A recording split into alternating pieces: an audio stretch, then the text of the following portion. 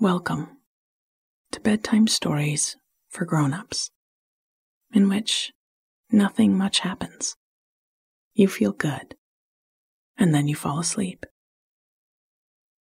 I'm Catherine Nicolai.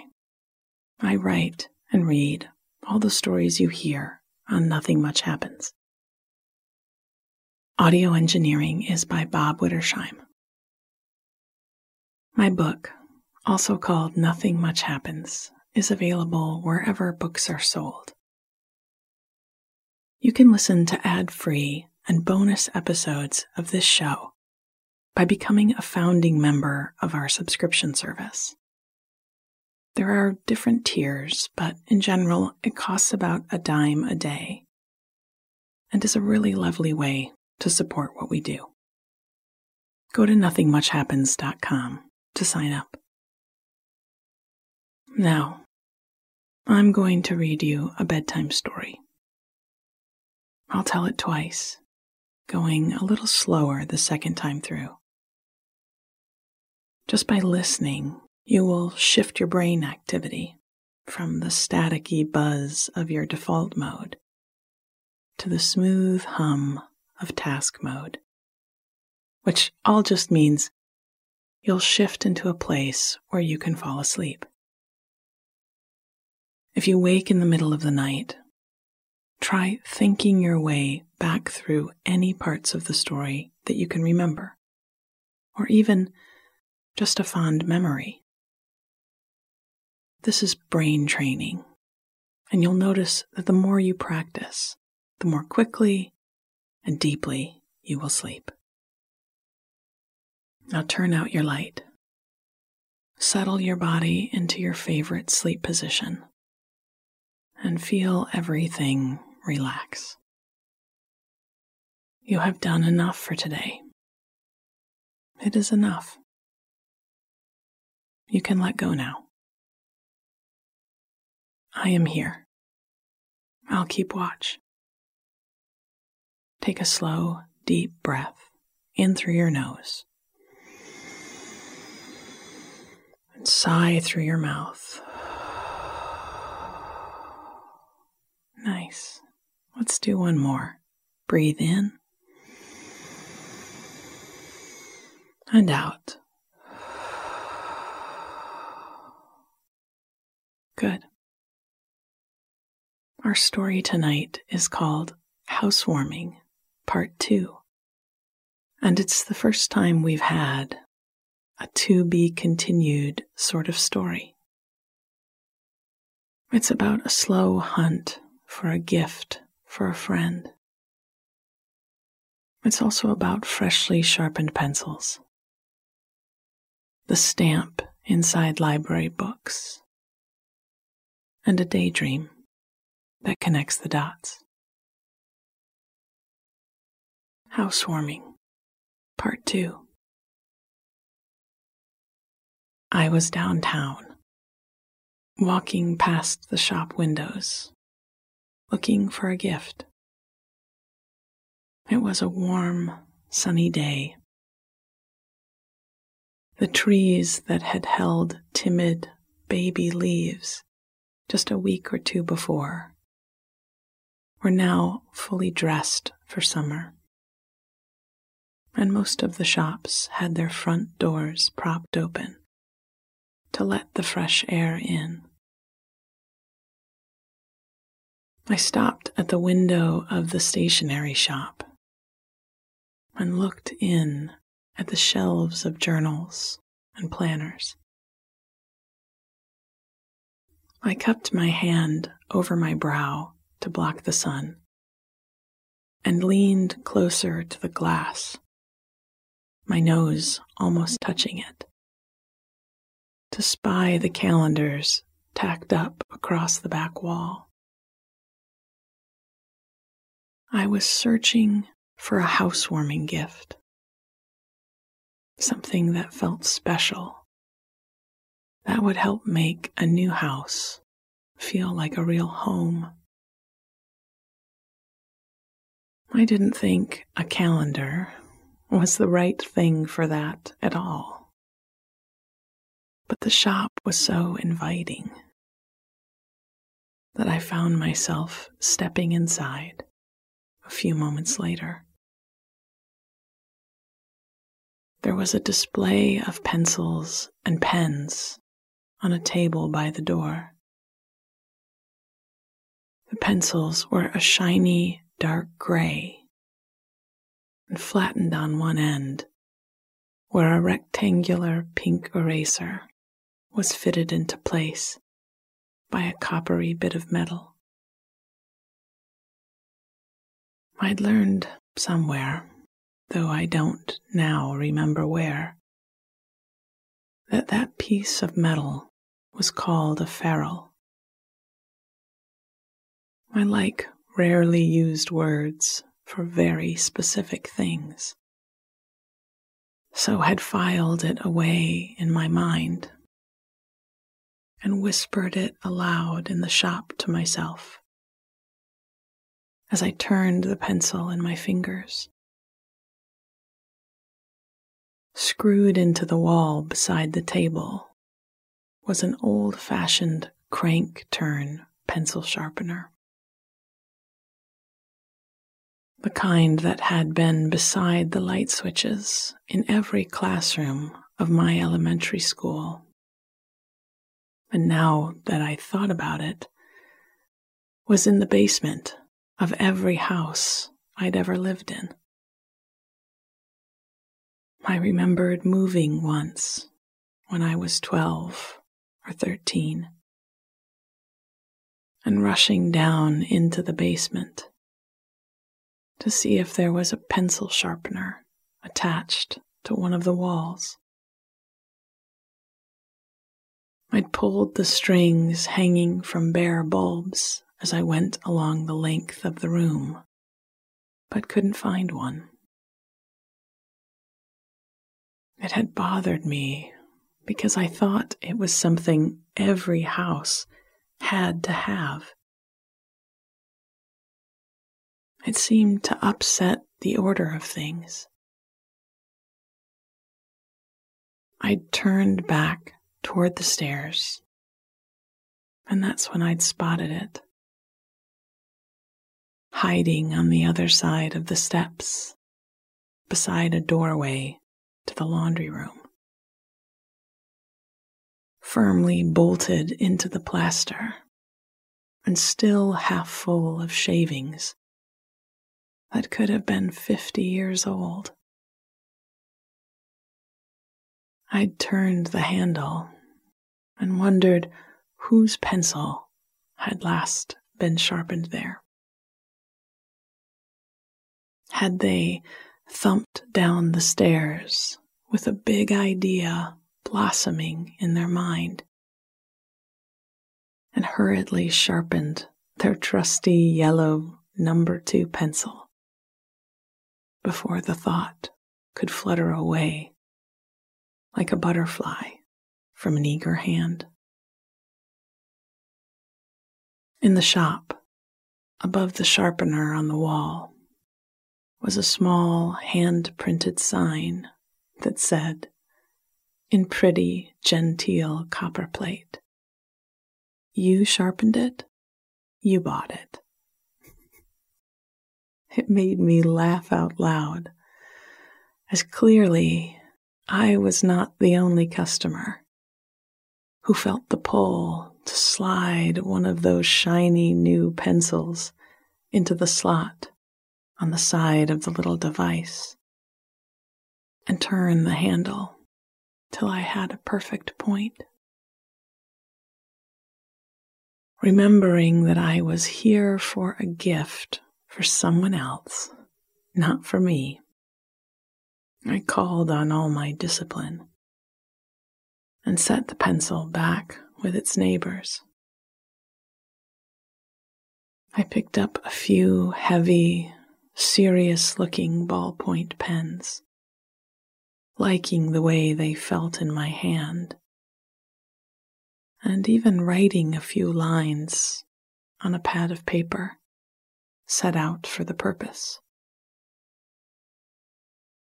The bit of metal that attaches your eraser to your pencil I wrote in smooth, connected letters, is called a ferule. In the end, I knew a pen wasn't the right gift either, and laying them back in their velvet-lined cases, I strolled through the other aisles. There was a shelf of desk accessories, tiny boxes of fancy paper clips, organizers, and paperweights. Some were smooth pieces of marble or stone, and then a few oddly familiar, ridged domes of thick glass in sea green and sky blue. The tag called them Hemingray insulators, and I realized my grandfather had had a row of them on his bookshelf when I was a child. At one point in their history, they had sat high atop telephone poles with live wires carried through their glass bodies.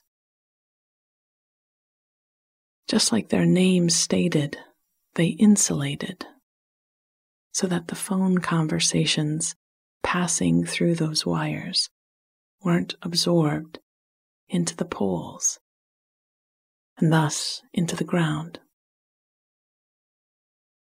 I picked up the blue one and turned it this way and that, wondering whose was the first call to run through this pretty piece of glass.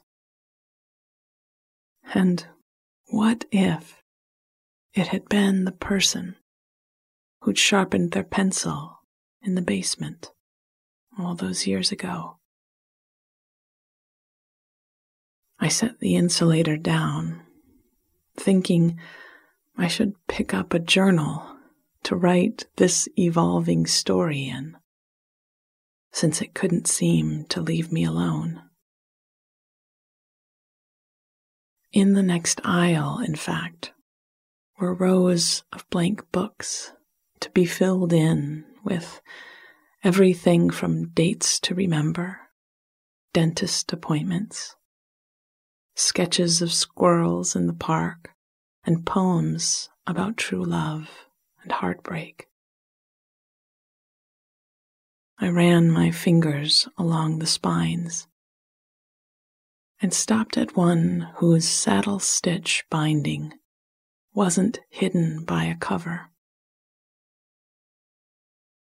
You could see the folded edges of the sheets of paper that made it up, with deep red thread holding the bundles into place. And without a second thought, I pulled it down from the shelf and tucked it into the crook of my elbow.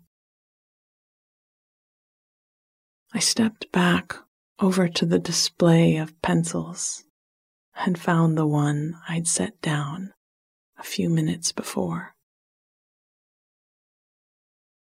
If I was getting a journal, I'd need something to write with, wouldn't I? I slid the blunt end of the pencil into the sharpener and began to turn the handle. There was that first catch, and I remembered the feeling of grinding down a new pencil from my bag in school. The resistance rattling through the handle and needing to plant my feet and square my shoulders to push the lever around. I checked it after a few turns, nearly there, slid it back in for a few more. When I drew it out again, it was a perfect point, and I blew the graphite dust from it. and turned to carry it with my journal toward the register. On the way, I remembered one more time that I was in the shop to buy a gift for a friend with a new house. My eyes fell on a rack of thick writing paper with matching envelopes, and I stepped over to them. They came in about 20 shades, some blank and some with decorative borders. I didn't think he was much of a letter writer, though the stationery sets were beautiful. They weren't quite right. Beside them was a table of stamps and stamp pads and tiny bottles of ink. The clerk came over to ask if I needed help, and with a sudden idea alighting in my mind, I took the red envelope from my purse and pointed to the address in the top left corner. "Can you make a stamp with this name and address?" I asked her. "Of course," she said. And she showed me some options from the table. There were some very practical ones, made with plastic casing, and they stamped just fine, but didn't feel very nice in my hand. She showed me one that reminded me of the stamp the school librarian had used to mark the due date in our books. It was wooden, with dials to adjust the days and times, and was rolled onto the page. The letters and numbers pressed from bottom to top to evenly spread the ink. Behind it, I spotted a heavy contraption made of metal, with a wooden plunger on top. You pressed it down, and the stamp rotated away from its ink pad and pressed words or an image into the paper. It was incredibly satisfying to press, like an irresistible big red button. The clerk and I picked out a font and layout for my friend, and she went back to her desk to put it all together. While she worked, I selected some thank you notes on thick white cardstock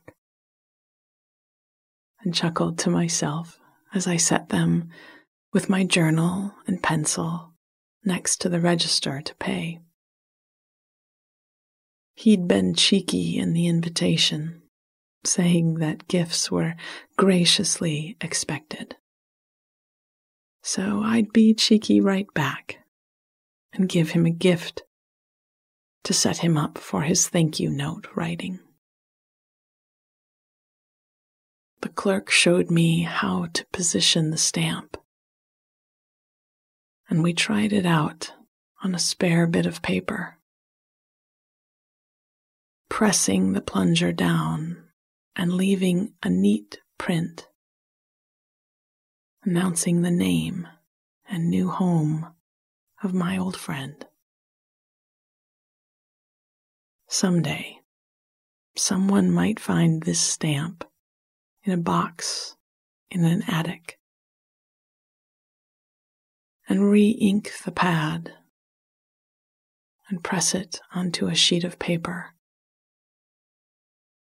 and wonder about him and what letters he'd sent out. and the story would continue. Housewarming, Part 2. I was downtown, walking past the shop windows, looking for a gift. It was a warm, sunny day. The trees that had held timid baby leaves just a week or two before were now fully dressed for summer, and most of the shops had their front doors propped open to let the fresh air in. I stopped at the window of the stationery shop and looked in at the shelves of journals and planners.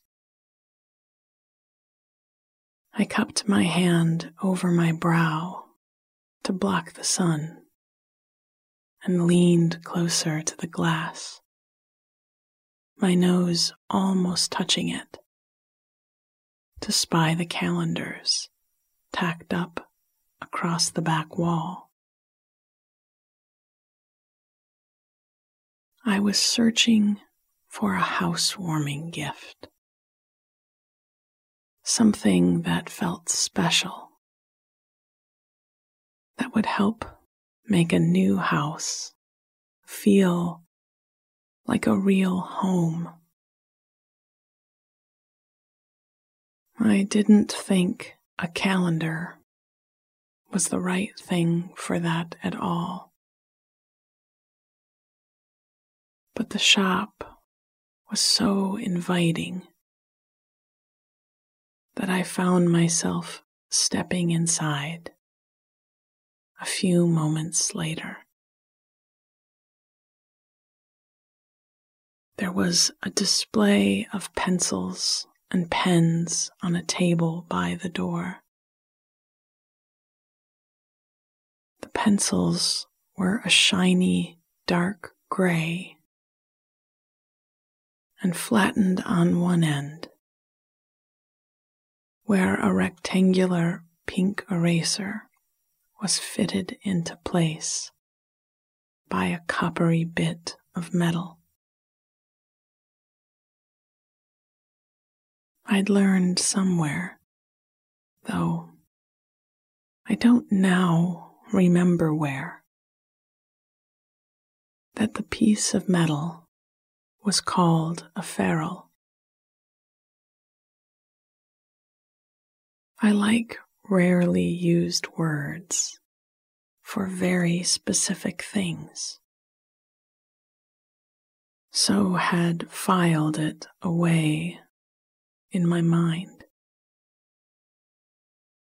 and whispered it aloud in the shop to myself as I turned the pencil in my fingers. Screwed into the wall beside the table was an old-fashioned crank-turn pencil sharpener, the kind that had been beside the light switches in every classroom of my elementary school. And now that I thought about it, was in the basement of every house I'd ever lived in. I remembered moving once when I was 12 or 13 and rushing down into the basement to see if there was a pencil sharpener attached to one of the walls. I'd pulled the strings hanging from bare bulbs as I went along the length of the room, but couldn't find one. It had bothered me because I thought it was something every house had to have. It seemed to upset the order of things. I turned back toward the stairs, and that's when I'd spotted it, hiding on the other side of the steps, beside a doorway to the laundry room, firmly bolted into the plaster, and still half full of shavings that could have been 50 years old. I turned the handle and wondered whose pencil had last been sharpened there. Had they thumped down the stairs with a big idea blossoming in their mind, and hurriedly sharpened their trusty yellow number 2 pencil before the thought could flutter away like a butterfly from an eager hand? In the shop, above the sharpener on the wall, was a small, hand-painted sign that said, in pretty, genteel copperplate, "You sharpened it. You bought it." It made me laugh out loud, as clearly I was not the only customer who felt the pull to slide one of those shiny new pencils into the slot on the side of the little device and turn the handle until I had a perfect point. Remembering that I was here for a gift for someone else, not for me, I called on all my discipline and set the pencil back with its neighbors. I picked up a few heavy, serious-looking ballpoint pens, liking the way they felt in my hand, and even writing a few lines on a pad of paper set out for the purpose. The bit of metal that attaches your eraser to your pencil, I wrote in smooth, connected letters, is called a ferrule. In the end, I knew a pen wasn't the right gift either, and laying them back in their velvet-lined cases, I strolled through the other aisles. There was a shelf of desk accessories, tiny boxes of fancy paper clips, organizers, and paperweights.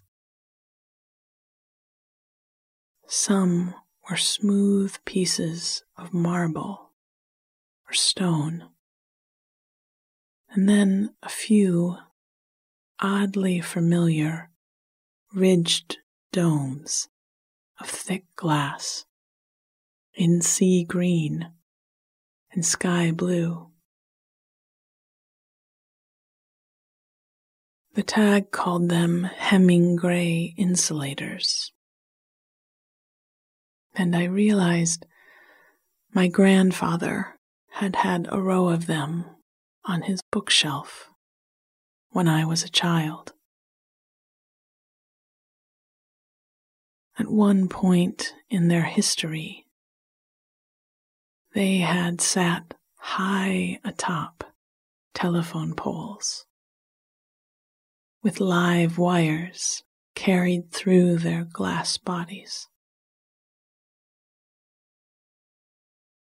Just like their name stated, they insulated, so that the phone conversations passing through those wires weren't absorbed into the poles and thus into the ground. I picked up the blue one and turned it this way and that, wondering whose was the first call to run through this pretty piece of glass. What if it had been the person who'd sharpened their pencil in the basement all those years before? I set the insulator down, thinking I should pick up a journal to write this evolving story in, since it couldn't seem to leave me alone. In the next aisle, in fact, were rows of blank books,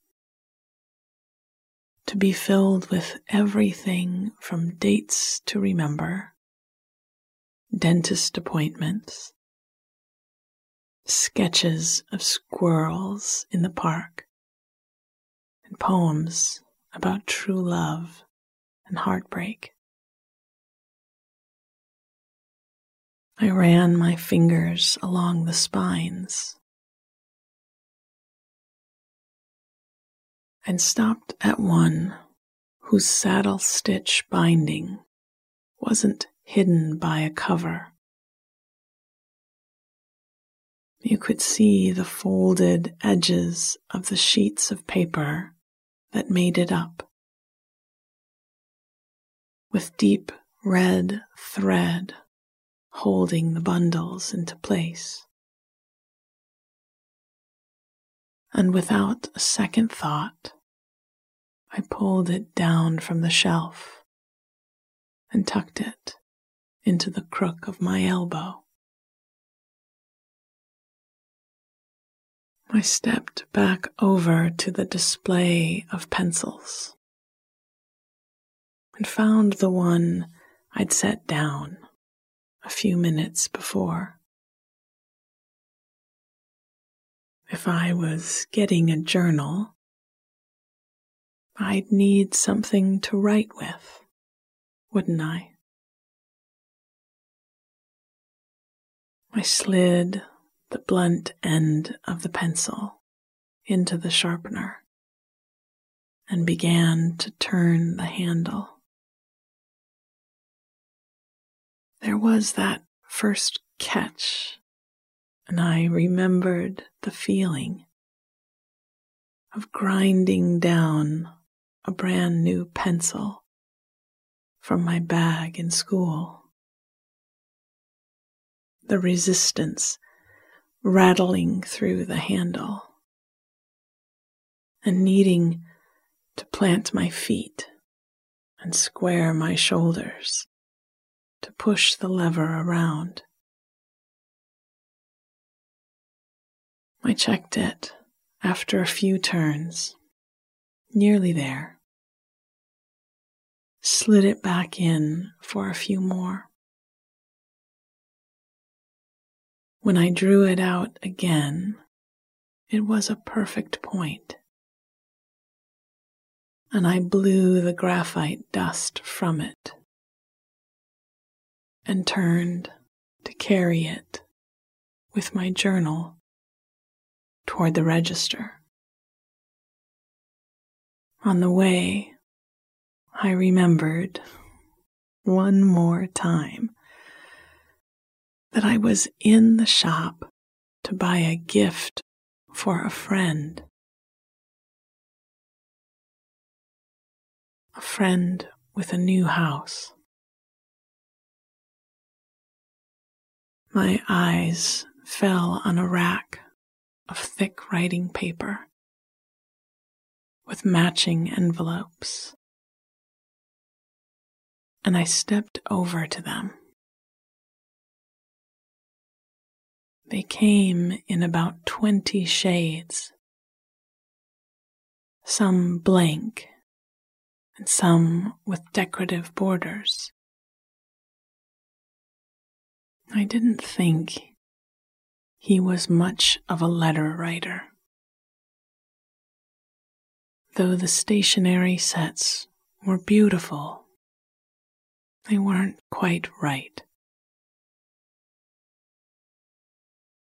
Beside them was a table of stamps and stamp pads and tiny bottles of ink. The clerk came over to ask if I needed help, and with a sudden idea alighting in my mind, I took the red envelope from my purse and pointed to the address in the top left corner. "Can you make a stamp with this name and address?" I asked her. "Of course," she said. And she showed me some options from the table. There were some very practical ones, made with plastic casing, and they stamped just fine, but didn't feel very nice in my hand. She showed me one that reminded me of the stamp the school librarian had used to mark the due date in our books. It was wooden, with dials to adjust days and times, and was rolled onto the page. The letters and numbers pressed from bottom to top to evenly spread the ink. Behind it, I spotted a heavy contraption made of metal, with a wooden plunger on top. You pressed it down, and the stamp rotated away from its ink pad and pressed words or an image into the paper. It was incredibly satisfying to press, like an irresistible big red button. The clerk and I picked out a font and a layout for my friend, and she went back to her desk to put it all together. While she worked, I selected some thank you notes on thick white cardstock and chuckled to myself as I set them with my journal and pencil next to the register to pay. He'd been cheeky in the invitation, saying the gifts were graciously expected. So I'd be cheeky right back and give him a gift to set him up for his thank you note writing. The clerk showed me how to position the stamp, and we tried it out on a spare bit of paper, pressing the plunger down and leaving a neat print announcing the name and new home of my old friend. someday, someone might find this stamp in a box in an attic and re-ink the pad and press it onto a sheet of paper and wonder about him and what letters he'd sent. And the story would continue. Sweet dreams.